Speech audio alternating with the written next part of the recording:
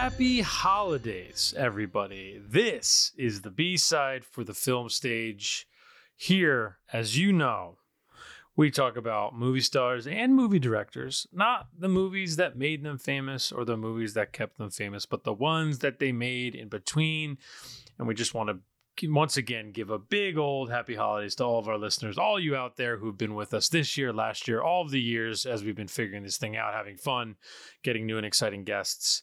Connor, this is an exciting one. This has been a nice little run. We talked to Alessandro Nivola recently, and today we speak briefly with director Deon Taylor, who's given us, as you're listening, if you're listening near to the publishing of this, currently his new movie Fatale is out in theaters and available on VOD, starring Hilary Swank and Michael Ealy. We got a chance to chat with him. He came on the podcast, talked about Fatale, talked about some of his other movies. Fatale is basically a throwback thriller of sorts that's updated in a lot of different ways, which we kind of love. We love those types of movies. We talked about a decent amount of them already on this podcast. He loves those movies. Movies like The Intruder, which we mentioned, movies like Black and Blue. He's also directed. And yeah, he felt like the right type of person to speak to about his work for this podcast. Because even if Fatale isn't technically a B-side of his and whatnot, and he's still kind of early on in his career, they fit the wide definition of what B-sides can be. And he's sort of, and we mentioned this in our conversation, which you'll hear, but he's just sort of one of the only filmmakers that's like prolifically making these kinds of movies. And I think in our in all of our episodes, when we bring up various different B-sides, a lot of them fit this mold, right? Like just of like adult skewed entertainment that's, low to mid budget, but released wide and sort of is treated specifically cinematically. That's sort of why I think this conversation with Deon is kind of a fun one to slide in here to kind of cap off the year with. Yeah, no, I totally agree. And yeah, I mean, look, we'll jump right into the interview. Basically, we talk about a lot of different things. We try to cover as much as we can kind of in our window of 25 minutes or so. So yeah, please enjoy. And without further ado, here is our interview with Deon Taylor. Look, I have a marriage to protect. You're afraid I'm going to expose you to your wife? It wasn't a robbery. Can you think of anyone who might want to harm you? Friends, family, or a woman you screwed and discarded? All right, so we are here, myself and Connor, with Deon Taylor, who we're excited to speak to when we were kind of talking with everybody about speaking to you. I think, so you have a new movie coming out called Fatale with Hilary Swank and Michael Ealy, and me and Connor are able to watch over the weekend.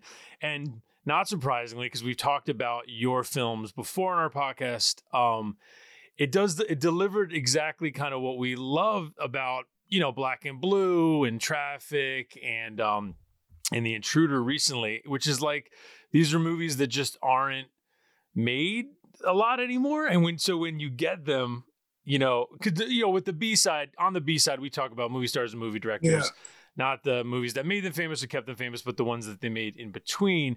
And I think when we go into the 90s, let's say, and we talk about like, let's talk about Ray Liotta's B-sides. We'll talk about Unlawful Entry, right? And it's like, you'll get some B-sides in this thriller mode where it feels so comforting now to watch these movies. And you're like the only one doing it. So if you want to we can just start with that. Well done. Thank you, man. I'm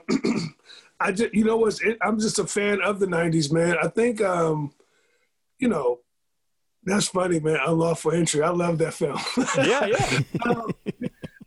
I like movies, man. When I was younger, I grew up in Chicago, man, and, obviously no money and trying to figure life out. My mom was working multiple jobs.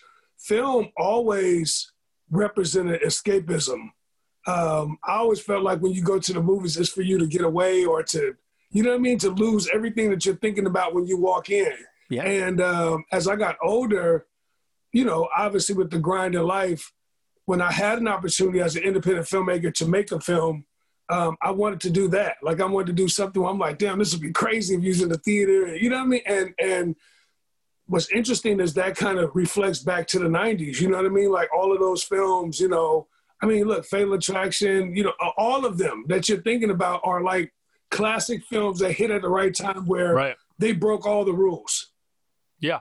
No, and I think, I mean, let's start with Fatale because that's if you're listening now, that's out. And we should just kind of, so I wanted to give you a shot. So I know there's a buy one, get one free promotion you have going on. I want you to mention, and also another cool thing attached to Fatale, which is the Cinema Safe thing, which is COVID related with precautions. So if you want to just kind of talk about those things, and then we'll talk about Fatale a little bit and kind of then connect it to, you know, the other more recent stuff. That'd be great. Yeah, well, obviously we're in the middle of a global pandemic. Yeah. What? You don't say. Yeah, man. Have you guys heard? Mm-hmm.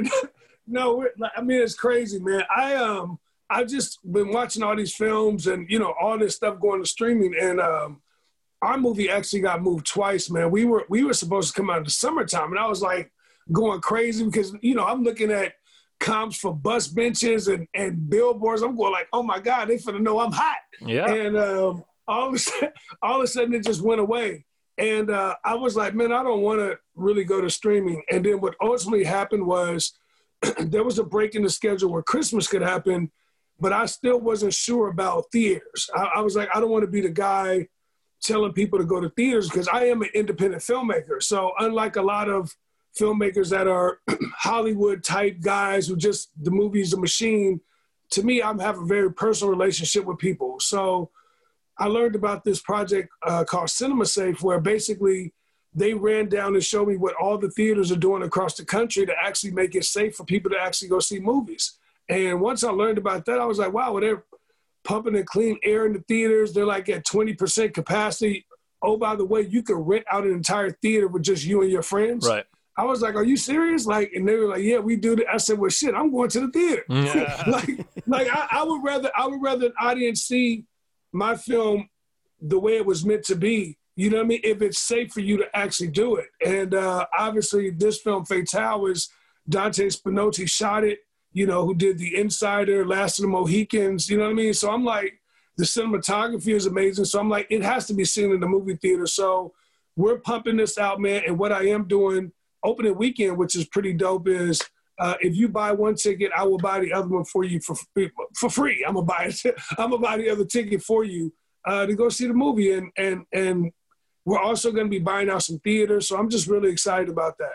That's awesome. Yeah. I mean, look, it's one of those, you're totally right. It's a complicated moment because we want movie theaters to, you know, to continue. And I think if we can do that in a way that it feels safe, of course, that's the right move. So I think, yeah, the Cinema Safe mention is important in that respect. I mean, yeah, so you mentioned Dante Spinotti. So we should just, so Fatale, we won't give anything away, obviously, but it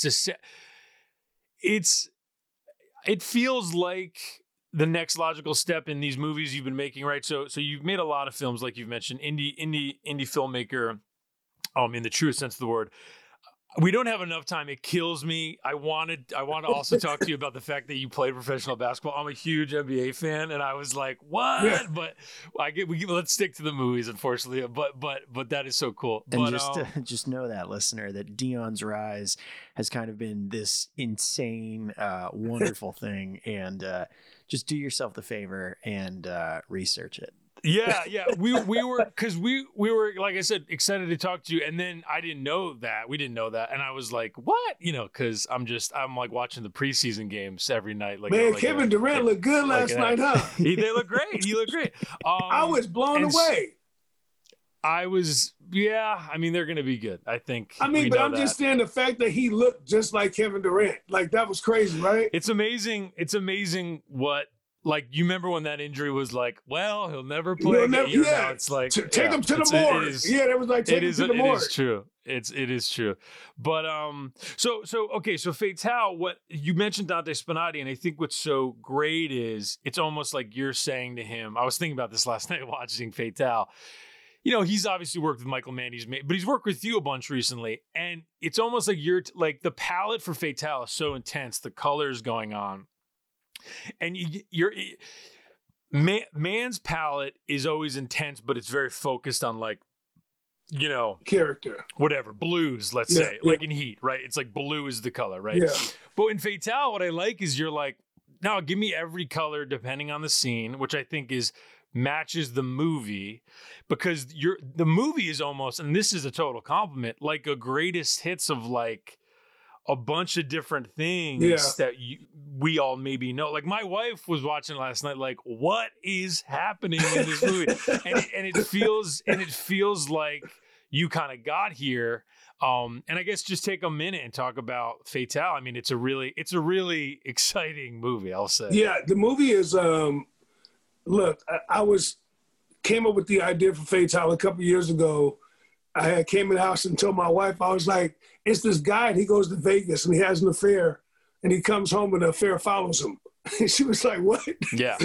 And that's kind of how it started. And obviously, since we've been doing this, there has been a lot of throws to the energy of what Fatal Attraction is. You know what I mean? But sure, this is not that movie. It has an element of it, but it is something different. And what I love about the film the most are the characters. I love characters that have to actually overcome and that are flawed. You know what I mean? Everyone makes mistakes. Everyone has problems in life. Everyone has to overcome something. So like all the movies, Black and Blue, Traffic, even The Intruder with Dennis Quaid, like that family had to overcome an evil.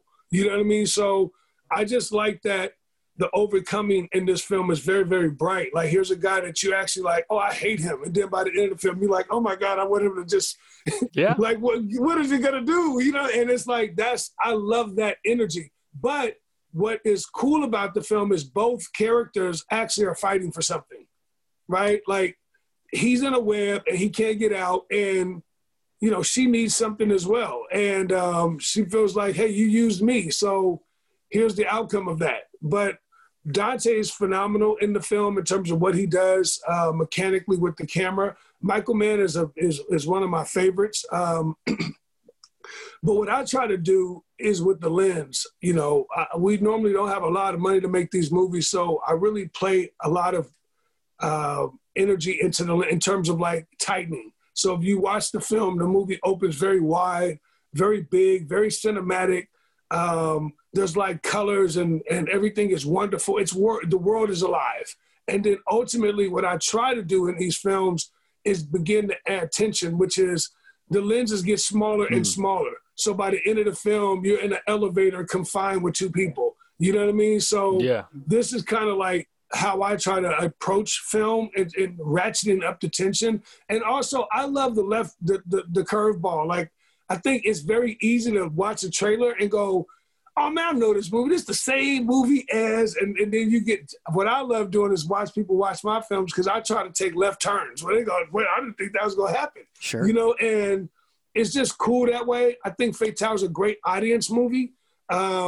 That's why I make films. I make them for audiences. I make them for people like yourself to go see with your wife. So she's like, what the hell is going on in here? And why is he, and what they doing that for? And I think that's why we want to watch film.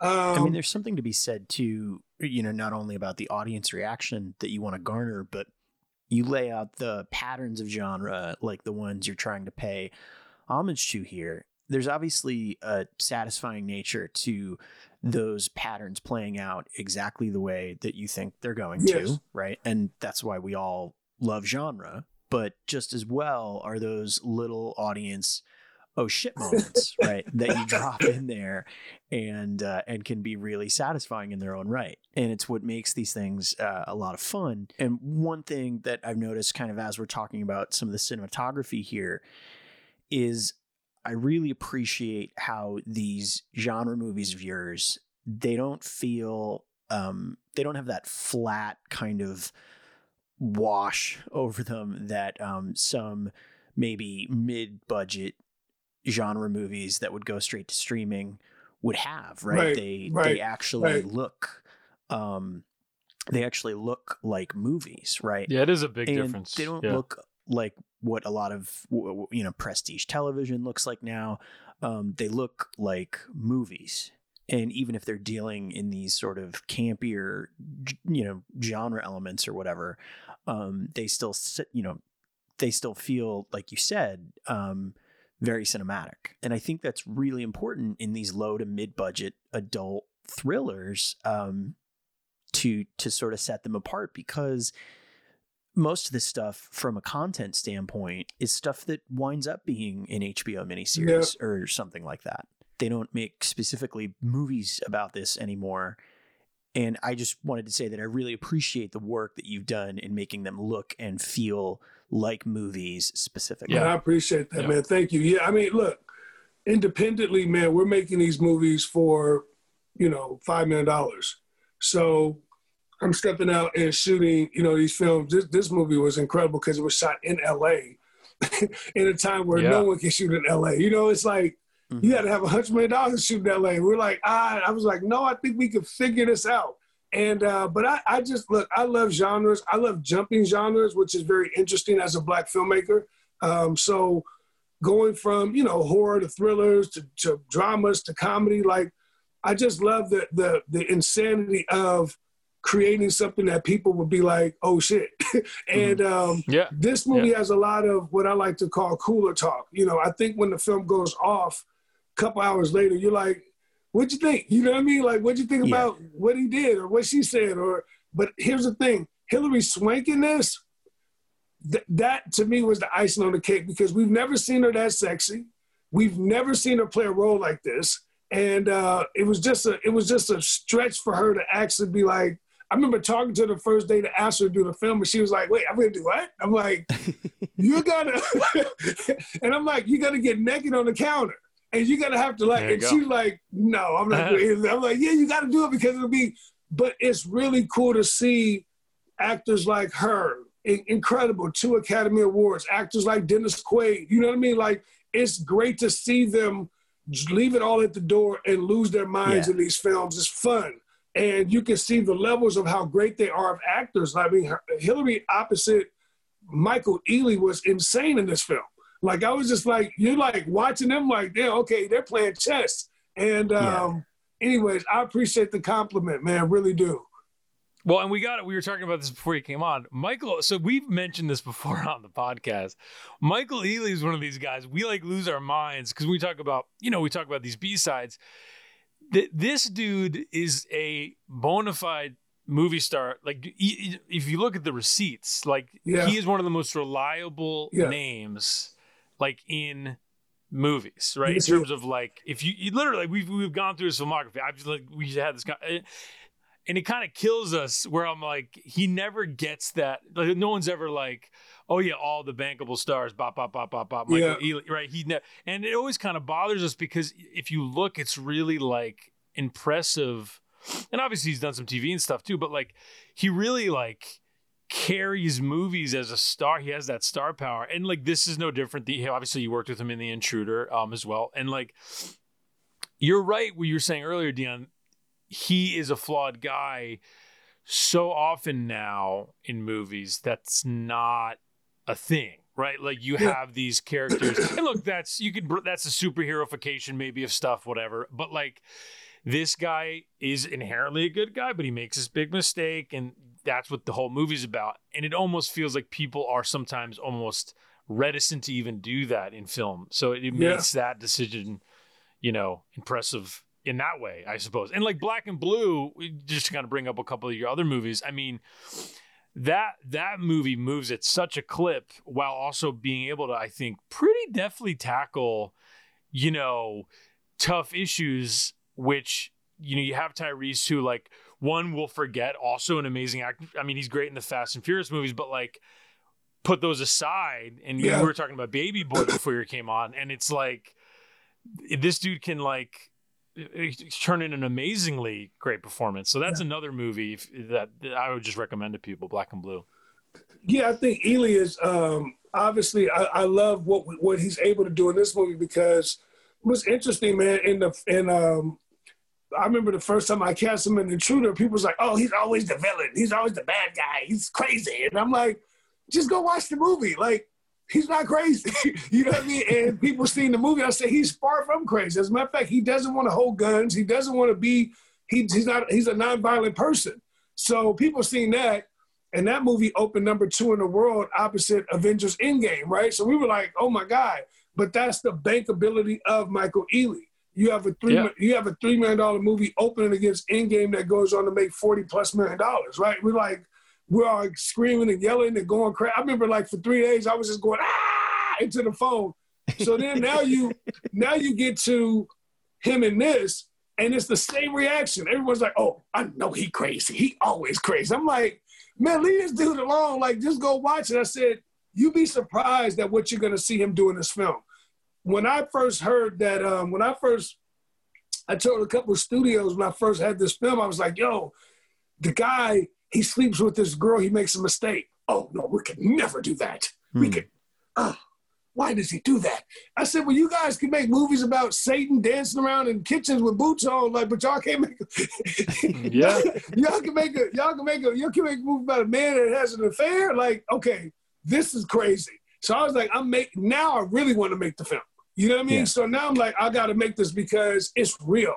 And what I think is awesome about film, and when you're an independent artist, you can tell yourself yes. You know, and you know what those little beats are that you need to do in cinema. Look, people want authenticity and realism right now.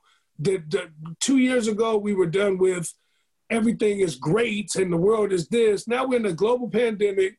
We don't have no money. People trying to figure it out. The last thing I want to do is make a movie that you pay $20 to go see, and you like, what the was that?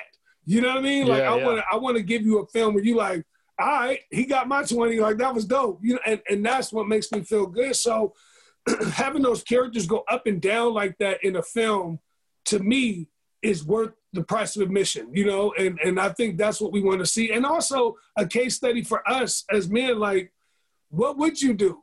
You know what I mean? What would you do? Like the doorbell goes off and this lady comes in, you like, okay, how do I handle this? Right? And he did it like everybody else would.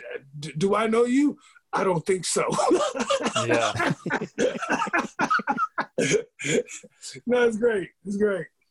Yeah, I mean, it's true. It's one of those. I mean, you said it. It's a cooler type of a movie, which, you know, back in the day was like you'd get that every other Friday, but obviously now it feels kind of like special, you know, because it's not, like you said, the studios are saying no, which I think, I mean, it feels short-sighted to me, but I suppose, you know, as time goes on, it's clear they work, right? I think that's the important thing, and you're doing a great job and especially on the model that you just described, Deon, where it's like if you're only making 40 but you're only spending 6, then who's gonna, you know, complain? Right. Yeah. I think it's smart. You know, we talk about that kind of model a lot on this podcast, and it's kind of, you know, to at least make the sort of adult skewed entertainment that you're trying to make here. It's a very smart way to go about it. I think especially on some of these movies where you kind of seemingly have someone in the pocket like a Hilary Swank, like a Naomi Harris, like a Dennis Quaid, that you can maybe kind of have go to bat for you a little bit. I think it's just super smart and savvy and effective. And you know, when these things ultimately come out, they're, you know, like Dan said, they're treasures. Man, I appreciate it, man. Yeah, I think there are a few people trying to make cool movies again, man. I really love what Blumhouse is doing. You know, Jason Blum and that group. I'm very, very friendly with them. But yeah, man, it's just kind of like, and even if you think about their model right now, they're kind of attacking it independently and just doing cool shit. If he wasn't doing what he was doing, we wouldn't have got Get Out. You know what I mean? So This is kind of like the world that we're tapping into, is back to the, you know, those old 80s and 90s, the creature features, you know what I mean? The thrillers, the adult thrillers, like that was, you know, I remember seeing like Orion come up on and you would just know like, okay, this is going to be great. You know what I mean? So hopefully we'll get back to more of those. We gotta, I think, wrap up with you. But you haven't made a creature feature, have you, Deon? Yeah. No, I want to. Oh man, hey, do you guys remember? You guys remember the Toxic Avenger? Oh yeah, of course. Yeah. No, I haven't gotten to make one yet, but I'm working on it, man. I'm really working on it. Yeah, I want to see the Deon Taylor like creature feature, like what was the like Relic or like you know the movie was like. Oh man, I would love it. Bring Michael back. I was gonna say you gotta get Ely. You gotta get Ely. Michael and Tyrese, just like your mimic or something. Yeah, that's awesome, man. Man. We got to work on that, man. Well, look, I appreciate you guys, and thank you so much for watching the film.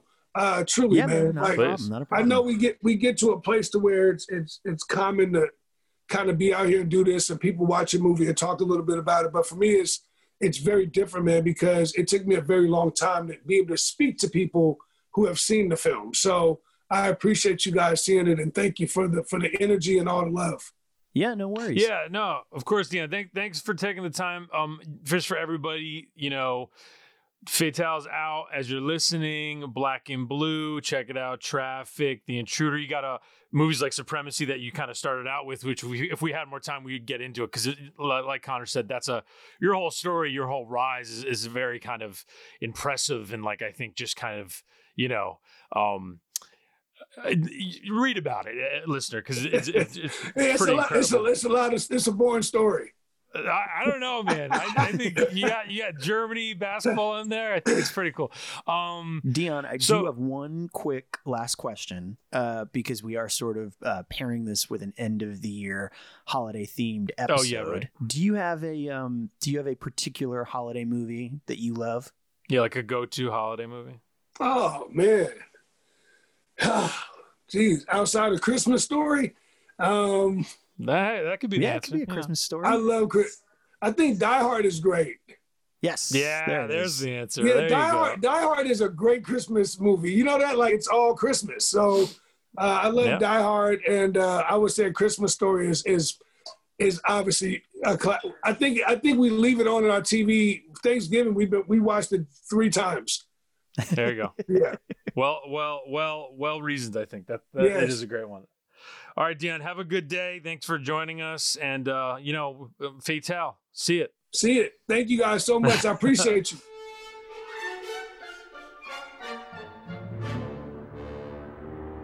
Welcome back, ladies and gentlemen. We hope you enjoyed that interview. Deon's great, as we said. He's a super interesting guy. It's kind of a bummer. I wish we could have spoken to him for even longer because his origin story, which we kind of mentioned, is crazy. He was a professional basketball player, and then he basically kind of figured out how to make film, outside of the system, which is always kind of exciting, of course. Like just as we're professionals right on the fringes of the world ourselves. So it's always nice to hear that story because it's like, it's good to just hear all the different versions of how to kind of get in. And it's, we talk also a lot about the kind of filmmakers that are just like, that just do the work. And Deon is clearly one of those people. And I think it's something that he's the kind of filmmaker that you can't really remove the way he got into filmmaking away from his movies. Right. And it's, I don't know. I think it's just, it makes, to me, watching some of the ones that we talked about, like Black and Blue and The Intruder and stuff, it's just fascinating to me to see somebody who, seemingly enjoys the kind of movies that we talk about all the time. He even mentioned, obviously, as you heard, he mentions that he like loves Unlawful Entry, right? Like, which is a prime B-side. So it's like the kind of thing that it's just, I don't know. It was really nice to just listen to someone talk about their love for these kind of movies and to pair that with their ability to just decide, I guess I'm just going to make them because nobody else is, right? And to kind of really successfully follow through on. Yeah, it does remind me a little bit of when we talked about Joel Schumacher. Sure. It's a similar, look, workman-like, and that's not on this podcast, that is not a diss, right? That's the idea, right? So it's like one hopes those types of hardworking filmmakers can continue to kind of bounce around genres, have fun with staples, make mid-range stuff, which, like you're saying, is less and less a thing. Now, in the spirit of the holiday and in the spirit of Fatale, we decided to dig up a couple of 1940s Christmas set thrillers / noirs, which is also watching these made me be like, oh, well, maybe Fatale could have been a Christmas movie. Obviously, the intention was never for them to set it at Christmas because of COVID. Everything changed. But like, I mean, if so, our two movies just are 1944's Christmas Holiday and 1947's Lady in the Lake, and in both cases, the Christmas part feels especially like extra. Like I just go like, and I know the one is called Christmas Holiday, understandably, but even in Christmas Holiday, I go like, I didn't need to be said at it's very funny. It's interesting.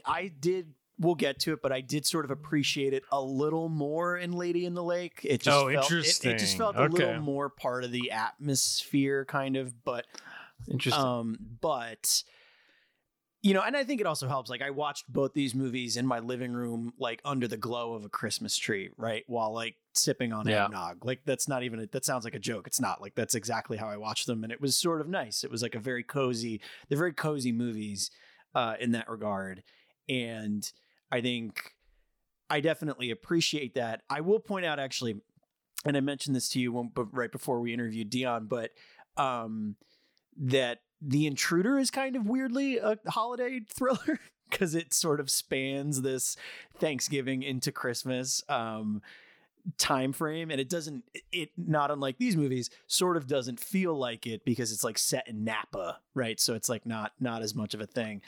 You said that because you caught up. So like I had seen a few of Deon Taylor's movies. I had seen The Intruder and I had seen Black and Blue, and then ahead of the interview, I watched Traffic, which I hadn't seen, with Paul Patton and Omar Epps, and obviously we both watched Fatale. And I also wrote the review on the film stage for Fatale, which I gave a B. I like Fatale. I mean, it's a trashy thriller in all the best ways. Is what I thought of it. So when you said that about The Intruder, I had to think back and be like, oh yeah, that was the kind of bridge. That was the period of time in that movie. Also starring Michael Ealy, who we talk about a lot. You just heard us talk about a lot. Who's like super underrated movie star. So okay.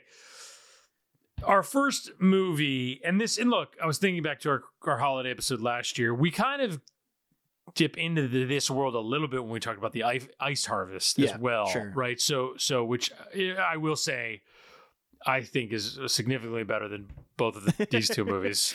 It's also, I think, got a little bit more of what you're talking about in terms of that movie. Holiday. Yeah, that movie, Christmas feels distinctly a part of it, Yeah, and I'll be honest with you. I'm happy you're a little bit more positive on both these movies. I did not actually like either of these movies particularly, which is always weird. I was saying this to Kelly, like old movies, I find the bar, it's not lower at all, but for me personally as a fan, I always find myself liking them mostly because I think like at a bare minimum, my point is simply like, I think part of it's just that the reason I like old movies the way that I like them, it feels like a time machine, like you're watching a different time. And I think that on its face is like just an exciting thing. Sure. Now, this episode for me is the exception that proves the rule, where I really did watch these two movies and was pretty disappointed in both. Now, our first movie, as we said, is Christmas Holiday. It's directed by Roger Siodmak, which Siodmak, I think. Siodmak, okay. Yeah. Interesting director, workmanlike director. Probably his best movie is The Killers with Burt Lancaster from which came out a couple years after this. The Killers, I would seek that out. I think the most interesting thing when you look at the credits of this movie is it was written by one Herman J. Mankiewicz, Mank himself. the subject of David Fincher's Mank.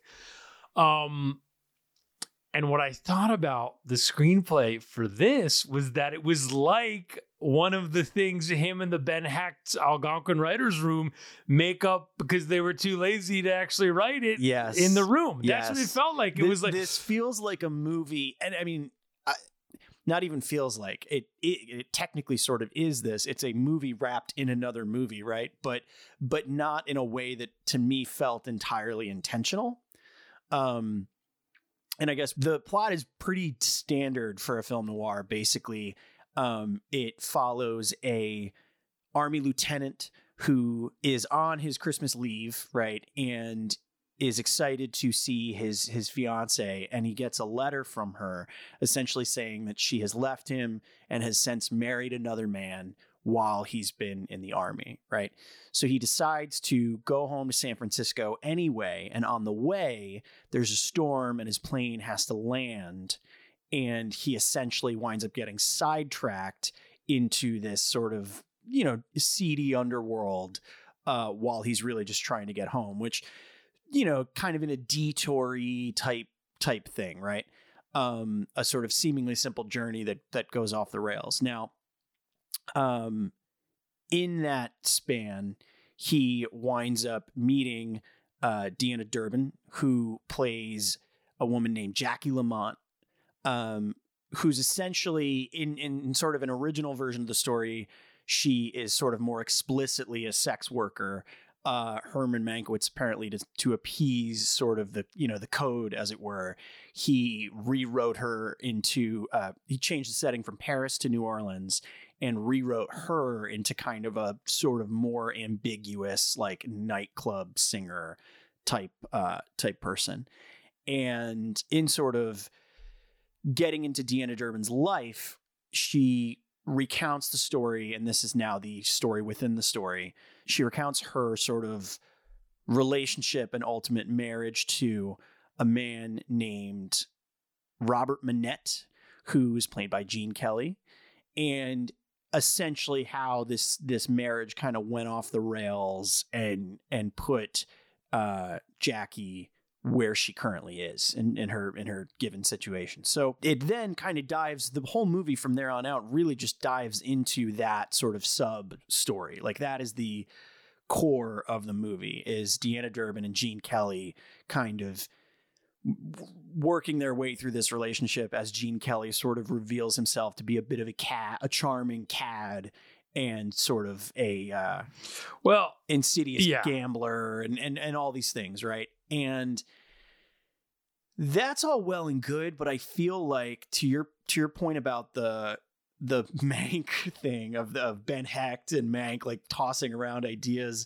live because they forgot to write something, it just feels like that part of the story was either crafted separately and then the framework was put around it to kind of bolster it, or kind of vice versa. Like they had this framework story of a guy trying to get home during his Christmas holiday, and he gets sort of diverted into a world of noir intrigue, right? And then they took this other thing that was lying around and kind of sandwiched it into it. And it just, they didn't really seem to gel very well with me, because there's not enough going back and forth between the two things to show how they actually relate to each other. You kind of get to the end of the interior story and then hop back out to your framework story, and it sort of wraps itself up in a way. Yeah, it feels like it's half a movie, which is funny because there's two separate stories happening, where it's like, I actually don't mind the connection of the two pieces, and the flashback device is okay. Yeah. And everything that happens, the framework as a noir thing, I think can totally work. I mean, Sure. You see versions of it, like Murder My Sweet, for example, which is an adaptation of Farewell My Lovely. And obviously that's another Marlowe story, and we're going to get to Lady in the Lake in a minute. I mean, double indemnity, right? Like that. Yeah, like the framework thing, like interrogation, confession, what have you, right? This is essentially a confession of some sort, right? That's all well and good. The problem is, it's almost like you get an 85-minute movie where at the end of the movie, it feels like the movie's starting, and it's weird. It's like, you kind of go like, oh, okay, it's all character development, which is not necessarily bad, but you said charming in regards to Gene Kelly. This is one of Gene Kelly's earlier movies, and this is one of his very first non-musical movies. And there's not a lot of charm. He's a good-looking guy. Gene Kelly, of course, is a very charming guy in so many of the pictures that I he guess made. that's what I mean, is that the character is charming to other characters. You get the like, yeah, but it's so hard, right? Yeah. But if you're telling me that the guy's charming and he is not charming, that's always tough. Well, like, right, and it that's a tough sell, and he's like a sociopath. Oh, I know I've said it 100 times before, but this time I mean it. You'll see everything's going to be different from now on. Abigail, after all, those people had to be paid. I don't believe you.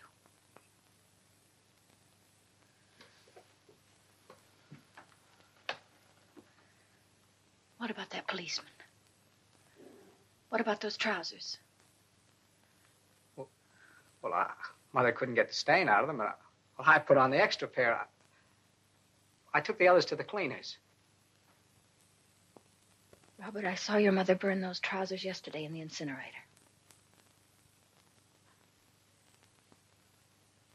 Anybody asks you, I got those trousers dirty cleaning a car for a friend. Mother gave them away to a tramp the day before yesterday. That's what she's going to say. And about the money. If anybody asks you, anybody, you never saw me with that money. You never knew I had it. My life may depend upon it. Abigail, if you ever loved me, I'll always love you. It's funny because I'm gonna say similar things about Robert Montgomery's performance in Lady in the Lake, but it's weirdly similar for these two movies where it's like Gene Kelly, charming guy, Robert Montgomery. I have not seen as much of his work, but in other pictures, including Mr. and Mrs. Smith, which was the Hitchcock film he made, charming guy, can be charming, right? Funny. Like, yeah. But in this movie, Gene Kelly, it's just like you're told that he's like easy to love by, Abigail / Jackie. And it's hard to see. And he's so guilty the whole time that any sort of like Gone Girl,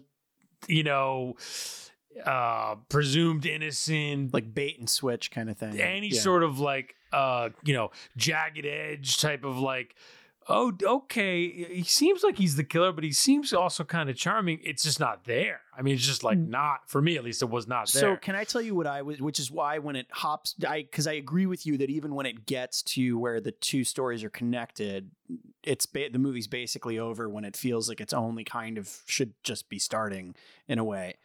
Because I agree with you on that. What I was waiting for while watching it, I didn't really hate the experience of watching it, but what I was waiting for was like it to turn out to be sort of an unreliable narrator situation. Well, yeah, exactly. No, like you're totally right. Like Gene Kelly turns out to be not that bad, right? Or where you actually meet him in person as opposed to just in this story. And maybe Deanna Durbin is like a true femme fatale, right? Well, exactly right. Yes. And that's maybe the most satisfying way to end a movie like this, if that's, Well, and also look, from a genre standpoint. We talk about this. We've seen a few of these, right? Me and Connor. So I do think it's always important to remember that context in terms of like your level of movie fandom. So it's like the mind is trained to expect certain things, whether that's good or not. And I think certainly watching this movie, you're knowing it's a noir, you go like, well, this can't just be what it is. And then when it is just that, it's certainly at some level disappointing. And I think it speaks to also when you bring it back to Mankiewicz, this is 44. Kane has come out. Obviously, he's won his one and only Oscar for it. Now look, Mank's accuracy has been called into question, of course, but a kind of undisputed thing is following Kane, Mankiewicz, both personally and professionally, it really was tough. Like he fell deeper into the bottle, right? Deeper into other things. His health only got worse. I mean, he only dies basically a decade after Kane comes out, essentially, right? So this is after Kane. So he's this is the twilight years, whether or not he knows it. Yeah. it feels like a C work from this guy. Yeah, no, I agree. It's, who knows? They were still writing by committee in a lot of cases. So it's like, who's to really say? There are certainly some great little lines here that you go like, oh, that's lovely. And that's, look, the comforting blanket of a lot of these old movies, and me and you talk about this, are those lines. And like Kelly will, tell you with her eyes rolling till the cows come home. Like whenever have one of these things on, I'll repeat the lines. I'll be like, right, because and you have the articulation and the patter and the I totally agree. It's lovely. Yeah. That's and this kind of goes back to what you were saying before. Like that baseline level of enjoyment is still there for me with both these movies because it's just on its face a sort of comfort. Right. So it's easy to get through for me. But I will say there is like, if you had any doubt that this was a Christmas movie, there is an extended midnight mass Christmas sequence. In which the two lead characters, before Deanna Durbin dives into her kind of sad backstory, before we even get to Gene Kelly, it is an extended sequence at a Roman Catholic midnight mass, and too long. I get to set it aesthetically. It's insane. And insane. All it really serves is to set up that she has some sort of a guilty conscience, right? But it's like, it's bad writing because you could just, you can so easily just get that across in 2 seconds without, like, you can cut to them at mass. Well, I don't know if it's bad, right? I don't know if it's bad writing. I think it's bad directing. Probably bad directing. Yeah, sure, because my favorite part of this movie, I was going to mention, there's right smack dab in the middle of this movie, 45 minutes in, there's this beautiful shot of an orchestra. Yes. And it basically kind of, I'm trying to think of what they would have used in 44, like some sort of a crane kind of pushes in and then slides over and finds our two leads. And it's, if you did it now, it would be more like what you see in something like Rogue Nation, Mission Impossible Rogue Nation. And it actually reminded me of that. And I'd be curious. I agree. Macquarie and Cruise, they always talk about how big of film fans they are. So it'd always be like, whether or not do you know in your head, do you think, oh, that shot in Christmas Holiday? Like, I don't know. Right. But it does certainly feel like that. Once you see that shot, and that's part of a flashback where, Abigail is describing her essential meet cute of sorts with Gene Kelly. When you look back to the church scene, which is towards the beginning of the movie, I took that to also be part of it, which is like the filmmakers trying to connect. She feels guilty. She has these fond memories of the orchestra. A full church on Christmas is in a way like an orchestra. Right. People are singing. You have the choir, it's also the Christmas of it all, where it's this Christmas movie. So in that way, I understood the intention, but like watching it feels like it feels like a mistake. Yeah. Like I was like, am I in church? Like what? Like, no. Like, I will say, if that was the effect, you and I both grew up raised Catholic. Yeah, if that was the effect that they How were many trying, midnight? It felt like midnight mass. I know. I was like, when is this over so I can get to the fun stuff? I was like, Mom, do we have to go to midnight mass? So that was an interesting, funny thing. Fun memory is, and I'm sure this is like any Catholic kid has a memory like this. We would go to my Aunt Rosemary's for Christmas Eve, which was always kind of a bigger family thing for the whole family. And we're Italian, so we do like the 7 fishes. Right. And we do it on Christmas Eve as opposed to Christmas Day, which was like ham or turkey or whatever. And me and my sister, and then my brother in later years, it was an hour drive to Connecticut from where we were. Yeah. So when my dad, and it wasn't every year, but some years, he would be like, let's do midnight mass. We would be like, okay, we just got to push. Like, we got to just try to like stay at Aunt Rose's house until after 11. And then the drive back we're not going to make it in time. Yeah. And it worked like maybe once, like probably 1 for 8, where it was like 1 year we got like 11:15 in the car. And by the time we were on the highway, my dad was like, oh, call it. We're not going to go. And me and my sister were like, high five.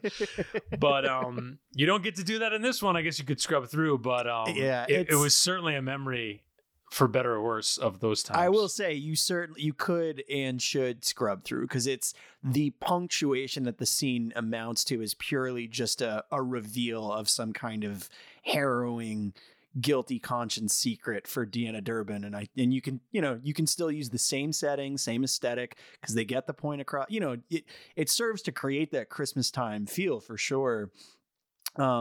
But yeah, I had to remark on it, because to me, while watching it, it was truly baffling. That said, I don't know. If you like film noir and you want to maybe see Gene Kelly in an atypical performance, I think it's kind of worth it for that. I kind of enjoyed it on that front.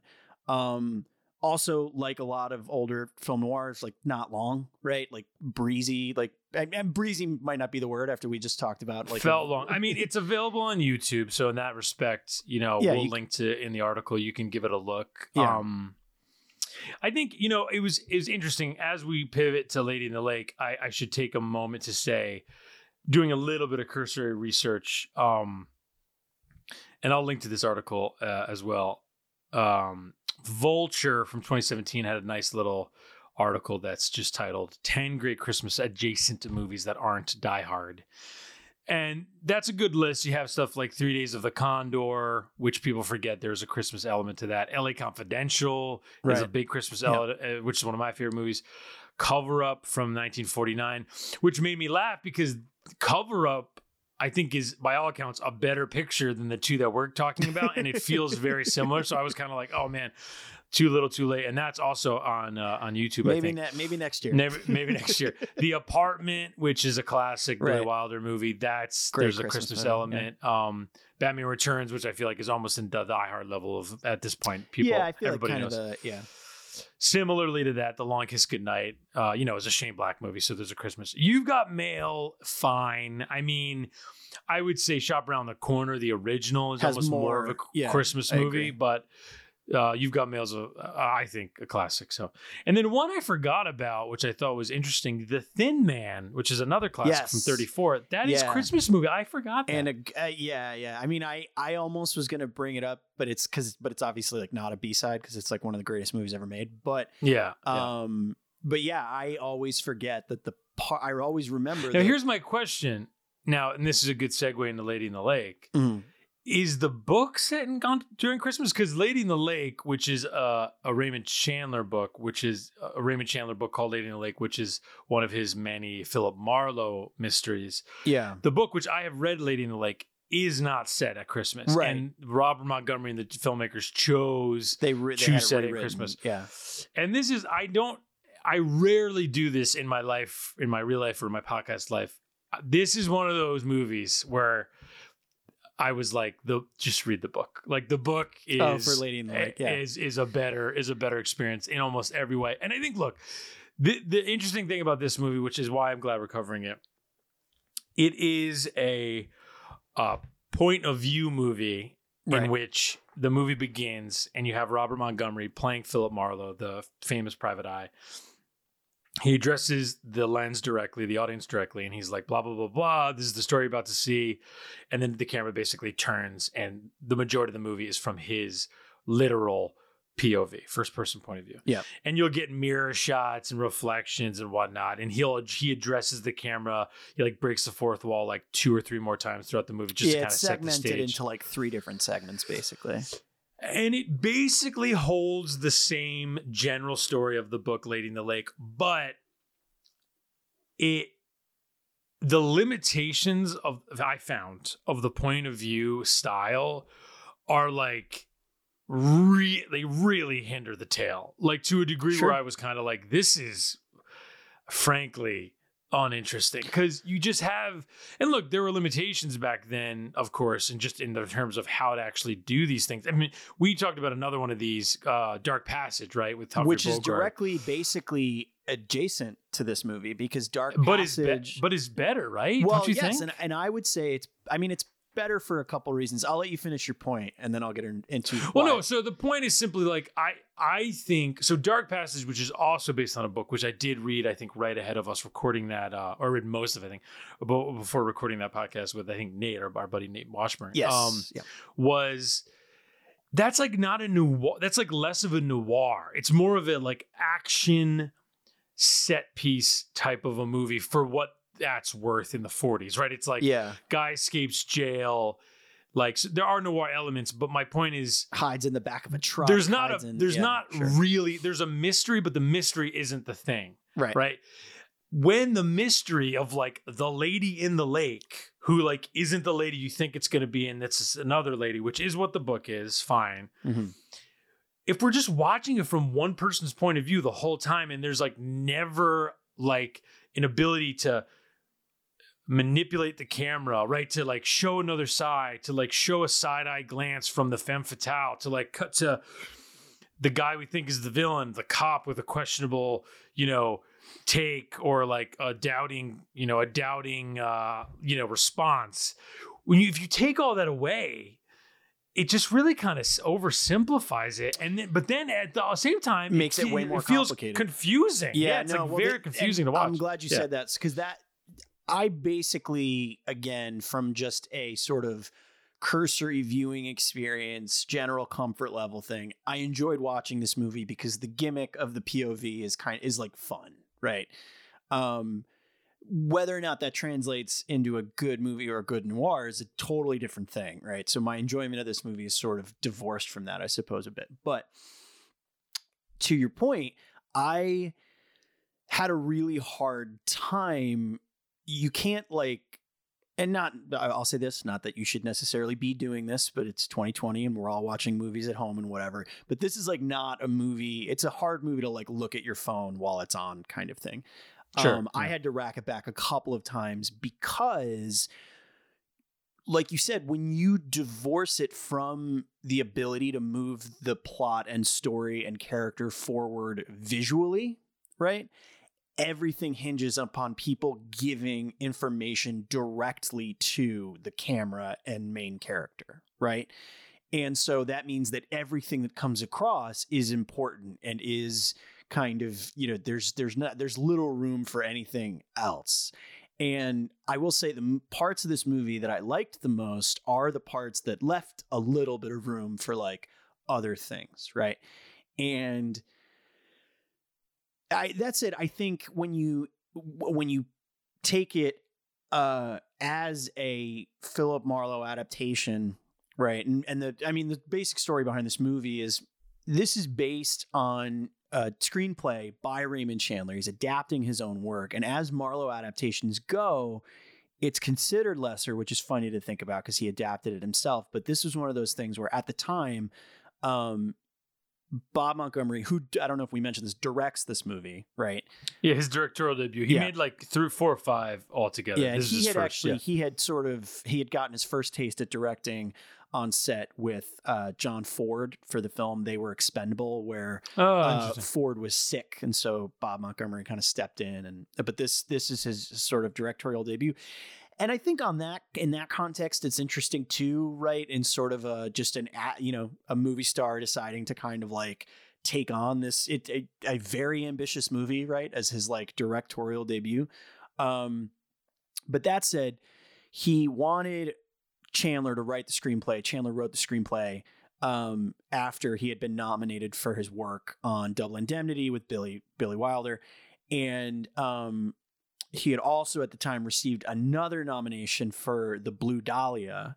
And, good movie. Yeah. Good movie. And so it seemed like a no-brainer, right? Like he wrote the book, he'll adapt it, whatever. And I don't know. I'd be curious to see what the huge problems were originally. But basically, point being, it was terrible. And Montgomery then brought on Steve Fisher, who was a co-writer with Chandler for Black Mask magazine in the 1930s. And Fisher made a bunch of changes, and the biggest change he made was changing the setting to Christmas. Interesting. The reason this doesn't work is because it's Bob Montgomery. Because to me, and you had kind of mentioned off mic how thoroughly unlikable he is. And that's true. He's just like, you know, even for... And the Marlowe character is written as a bit of a shithead, but like, it's easier to read it. Yes, first of all. Sure. Right. Like, it's not unlike the James Bond thing, right? To read Ian Fleming's James Bond is to really read like a truly horrible person. But on the page, you kind of roll with it. It's all, you know, time and place and whatnot. Right. On the screen, for as misogynistic as even the screen Bond is now, it's significantly not as bad. Right. Right. And obviously, as time has gone on, like Daniel Craig's Bond is so much more, you know, by the time you get to Spectre and whatnot, he's so much more, for whatever faults there still are. I mean, there are rape scenes that are played for laughs in the Connery ones. And then there are rape scenes that are played for even more laughs in the books, right? So it's similar where it's like you go from Chandler, you get to Bogart in The Big Sleep, who was a pro at playing those types of characters. Sure. Even Rick Blaine from Casablanca is some version of a Philip Marlowe. Or he's not like the greatest guy in the world. He comes around, of course, but it takes him long enough. It's like, but Bogart had that thing, and Bob Montgomery just does not. I mean, he just does not. Then this is the key problem, because you even then look at Mitchum, right, and Elliot Gould. Just, I mean, for the record, Long Goodbye is like one of my favorite movies of all time. I think that's an amazing all-timer performance. Sort of doesn't count when we're talking about it, because his version of Marlowe is like specifically out of time, out of place, and sort of a different thing. But with what we're speaking to, you look at Mitchum, you look at Bogart, to them, there is an underlying sad sack emptiness to Philip Marlowe, which is why when he is especially shitty, the sad sack emptiness eases it, not because you feel bad for him, but because you understand it, and you almost feel like he's sort of consistently getting what he deserves, right? Like he says something shitty, and then you're like, oh well, you also deserve to be sad and lonely then. Like, yeah, and to your point, the other side of the less Chandler, more cinematic slacker side of the coin is you have James Garner plays him in Marlowe in the late 60s. Yep. And in the early 70s, Gould plays him in The Long Goodbye, which is unquestionably the best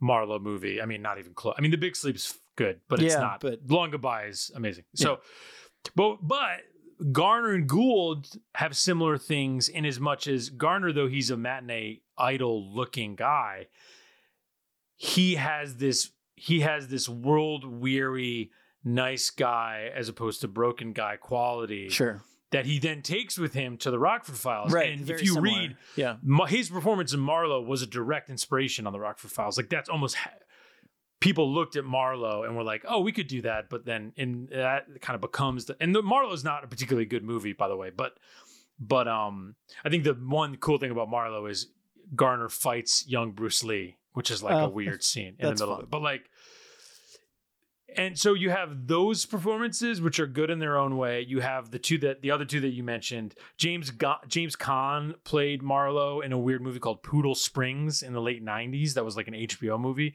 And even that, Caan is somewhere in the middle of those. Like he's kind of likable but broken, especially old Caan.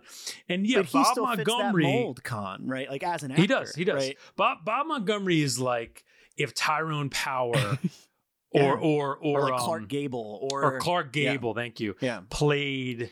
He's just Marlowe. It's just not. That's not the thing they have. Whatever that thing is. He's very pleased with himself, right? So when he constantly just like refuses to refer to a woman as anything but a female with with this condescending tone, which happens more times than you can count in this movie, right?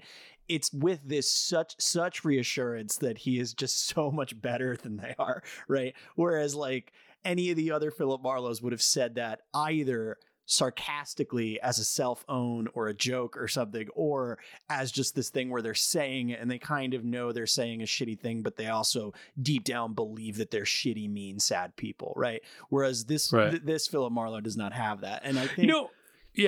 it's funny.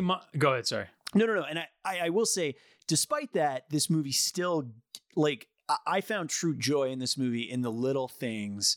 Like I said before, when this movie allows for character to come through or little flourishes. I will say, I do think that Audrey Totter's performance as Adrienne Fromset, who's essentially the femme fatale type character in this film, who is also kind of I guess like most femme fatales, the sort of the inciting incident, as Marlowe tries to publish a story with her that then gets him embroiled in this murder in which he takes her on as a client, that kind of thing. And he sort of not begrudgingly kind of falls in love with her. I think she's actually doing great work here, because it's just, I can't fathom how hard it must be as an actor, particularly at the time when you're dealing with all the technical limitations, to have to just constantly keep your face on the whole time. Right. Yeah, totally. And to have to kind of, just honestly, you could even just quickly do a quick GIF search for this movie, and half of the things that come up are her like wonderful, funny reactions to just all of the things that Marlowe says to her. But there is one particular scene where he goes to see her. This is kind of halfway through the movie, after one of the many twists and turns in the story is sort of pivoting for yet another time. And he goes to see her at the publishing office's Christmas party, and it's happening in the other room, right? Which that's the type of stuff in movies that are Christmas adjacent that I always like, where you can kind of slip a Christmas party scene in there, and it's not necessarily the scene itself. It's just sort of this backdrop to everything going. The Apartment does it really well. Eyes Wide Shut does it really well too. Die Hard, obviously all about that. I feel like that's a really easy way for a lot of these Christmas adjacent movies to kind of like stake that claim as a quote unquote Christmas movie. But in this scene, he's talking to Audrey Totter, and the singing from outside, sort of the jovial, drunken singing of the Christmas party, gets louder and louder and louder. And they've both kind of begrudgingly done that thing where they admit that they're like in love with each other. But he also then decides to be too proud, and he storms out. And in what struck me as just such a distinctly 2020 holiday line, he says, "Merry Christmas." What? I said Merry Christmas, and I'm glad to have met you, and have a good cry. That's the kind of stuff that's like the Marlowe stuff that I like, where he's like being shitty, but it's kind of funny. And he's doing it because he's mad, as opposed to doing it because he's like a truly despicable person, Yeah, well, it's funny.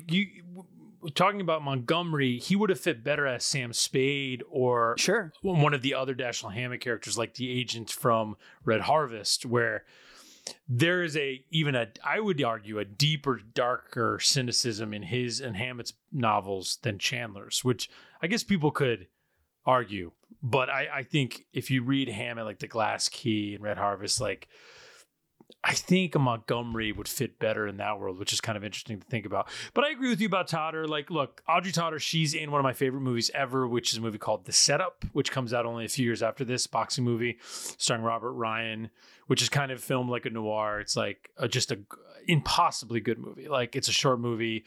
It's like, I would teach that movie if I taught writing at a college, in terms of just like how to be economical in your setting and your dialogue. And now I just want to watch The Setup. But yeah, those moments are nice. My favorite moment, about 25 minutes from the end, they try to kill him.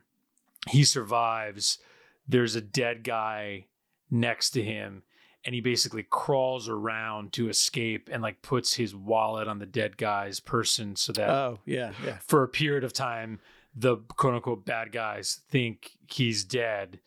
The way that's filmed is interesting. And there's some interesting things that they do. Sequence, right? Because that whole sequence, this is where I think Dark Passage is a better movie. And I think Dark Passage is more of a success because Dark Passage doesn't try to lean on the gimmick for the entire movie.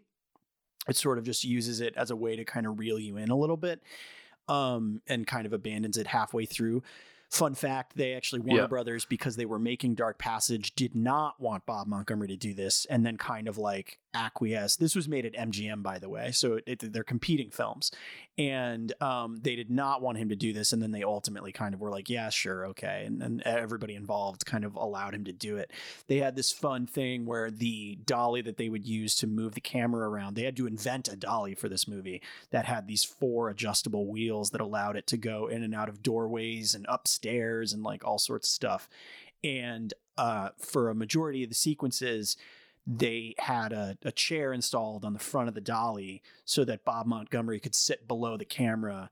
And even though the actors would be acting into the camera, they'd at least have Montgomery in front of them to kind of bounce off of and that kind of stuff. Right. So that I thought was kind of interesting. But that whole sequence leading up to this sort of bait and switch that he tries to pull with the dead body that you're mentioning, I think that is the technical pinnacle of this movie, because he leaves after trying to get more information on this sort of other lady in the lake and her possible relationships with some other characters. I won't spoil who or why, but he leaves this couple's house after trying to get information, and he gets into his car, and it's essentially this quote unquote seamless thing, as most of this movie it tries to be.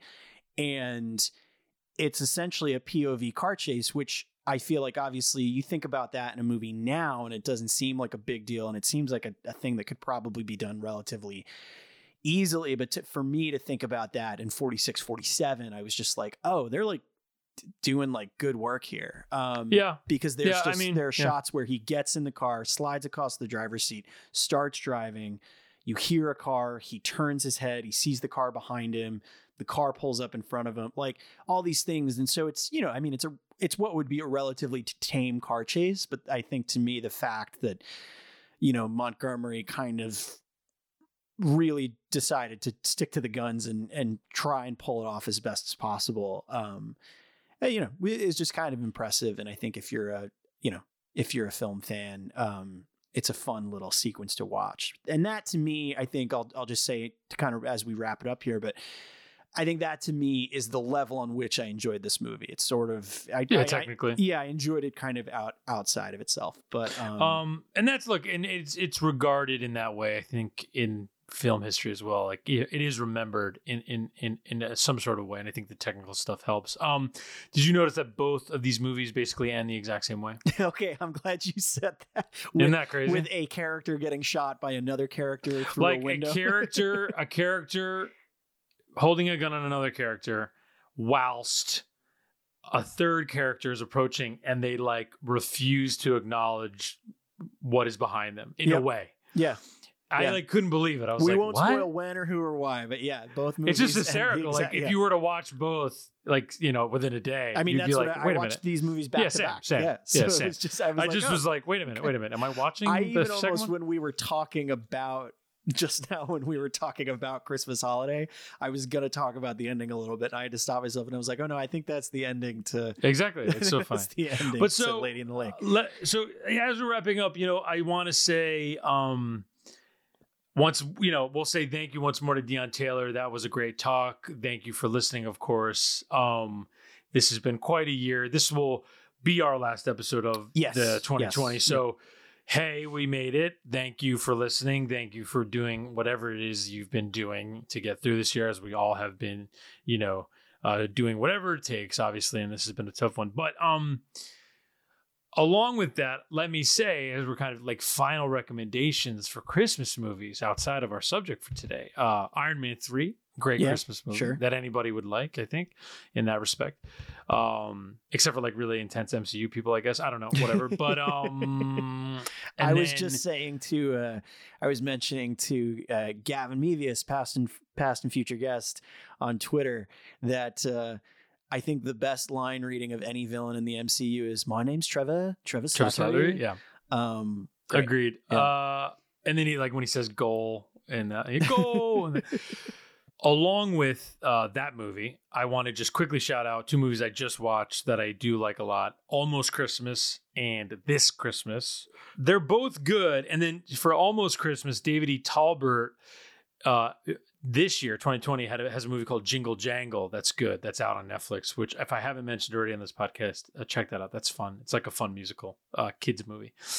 And then speaking of Christmas movies, a guy we became fast friends with through Cinephile Game Night, Alonso Duralde, who is one of the hosts of the Who Shot Ya podcast, which is very good. Gotta mention, he wrote literally the book on Christmas movies called Have Yourself a Movie Little Christmas. Yes. I recently purchased it myself because, of course, I need to have that book. And I'm excited to get it. It's a movie, if you like these movies, you should just own that book. So I think on his own Twitter profile, he links to the Amazon for it. So find it there, find it anywhere. But that's a very worthwhile recommendation. Alonso Duralde's Have Yourself a Movie Little Christmas. And hey, as always, Connor, I'll pass it to you to take us out of this year and into a brighter future 2021. Yeah, like Dan said, it's been a really crazy, crazy year. And we thank you all for listening and being here with us to kind of get through. If you've liked what you've heard this year and on this episode, you can rate, review, subscribe. It helps us tremendously, and we really appreciate it. If you are looking for more stuff from Dan or myself, you can follow Dan on Twitter at DJ Mecca. You can follow me on Twitter at ScruffyLookin. You can follow this podcast on Twitter and Facebook at TFS B-Side. And there are some good end-of-year stuff coming from the film stage. You can see all the end-of-year recap coverage, that kind of stuff. By the time you're listening, if the top 50 of the year has not dropped already, it will soon. So that's something to look out for as well in terms of some cool stuff. We have some stuff happening in the new year that'll be really great. We're going to be taking a little bit of a break, but we're going to come back with some fun episodes in January. If you've been listening, we've been extremely fortunate to cap off the year with some really great stuff. Obviously, Deon Taylor was super, super lovely to talk to, and we had our chat with Alessandro Nivola recently that was also really great. So, it's been a year that I've been particularly proud of as we've kept this podcast going, and we look forward to doing more cool stuff for you like that in 2021. That said, everybody, you made it through. Enjoy yourselves. Try and relax as best you can. Stay safe. Have a very happy holiday and a wonderful new year from us at the B-Side.